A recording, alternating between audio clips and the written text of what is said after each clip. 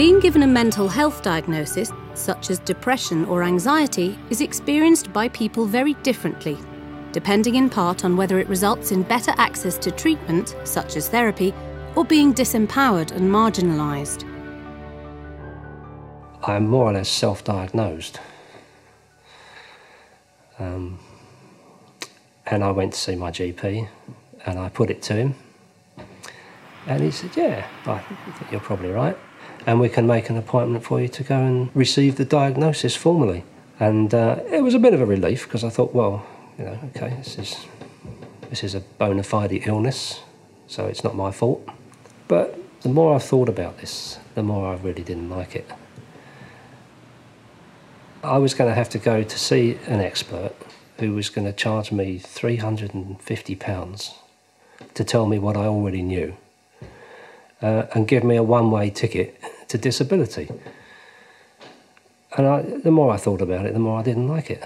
And I thought, there's got to be a better way. There must be a better way than this. And so I went back to my GP and I explained to him that, yes, I had these highs and lows, but I didn't really want to be a professional disabled person, thanks very much. There's got to be a better way. There's always a temptation to go for a diagnosis because that kind of lifts it off your shoulders and then the professional is responsible for it.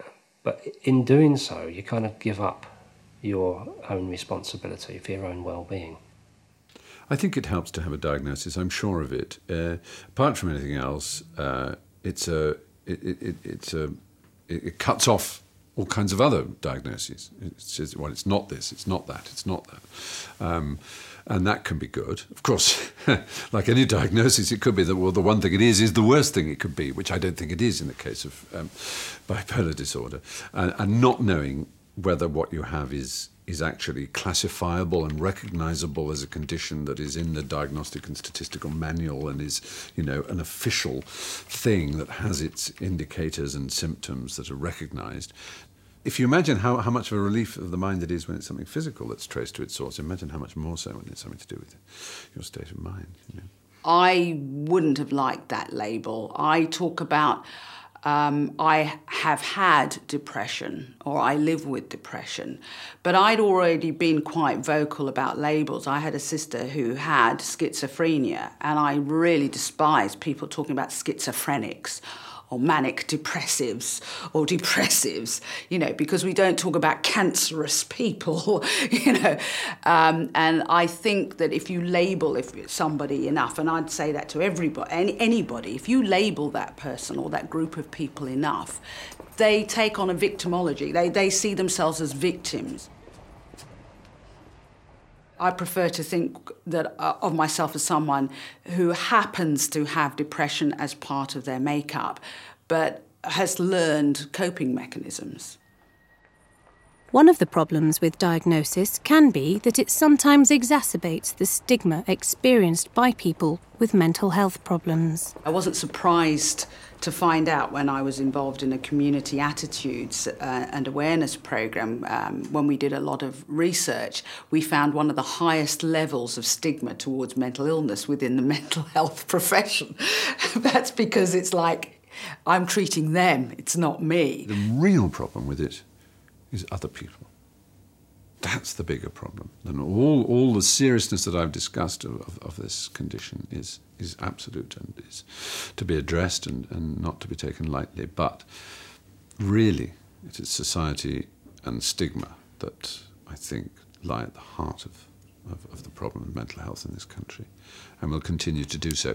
And I think that's something that has to be watched very carefully, because once someone's got this label of depression or anxiety, whatever, you've got to be very careful that you don't label everything they do and every reaction as a symptom of what you've labelled them.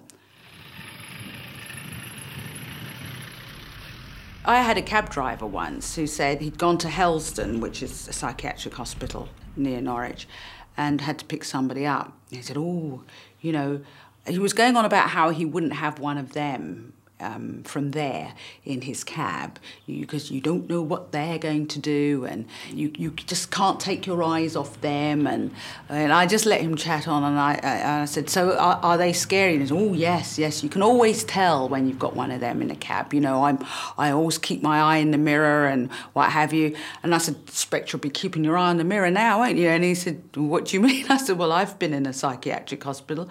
I spent 5 weeks. He said, but you seem normal. I said, what the hell is normal? Cycle on a washing machine.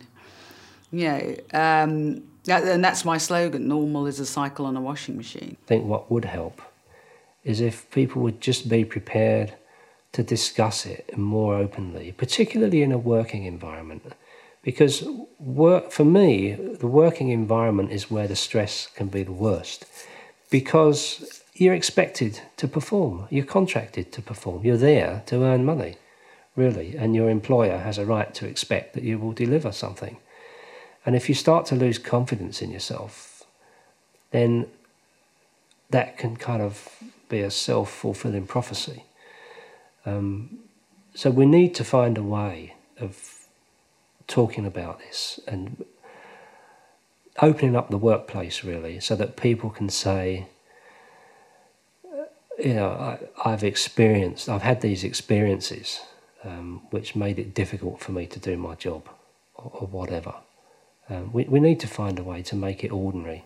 It's much easier for me in my business to say that I have this condition. No one's going to sack me. No one's going to think that I'm not up to the job.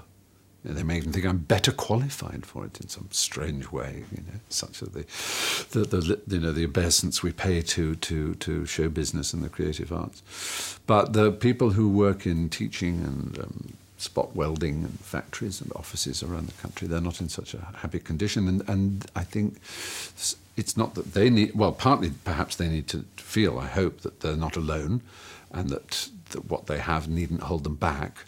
But also those around them need to know that you know, this is something that where their attitude can make a huge difference. I noticed, I went onto a website about my film credits, and I thought, oh, this is interesting. And I went on, and it said, which I have been in a number of films, Shaun of the Dead, for instance, what have you. And I thought, oh, that's pretty good. And then I saw industry sort of warning or issue, and I thought, what's that? And I clicked on that. This is on the internet. And it said, warning, has suffered from depression, may not complete.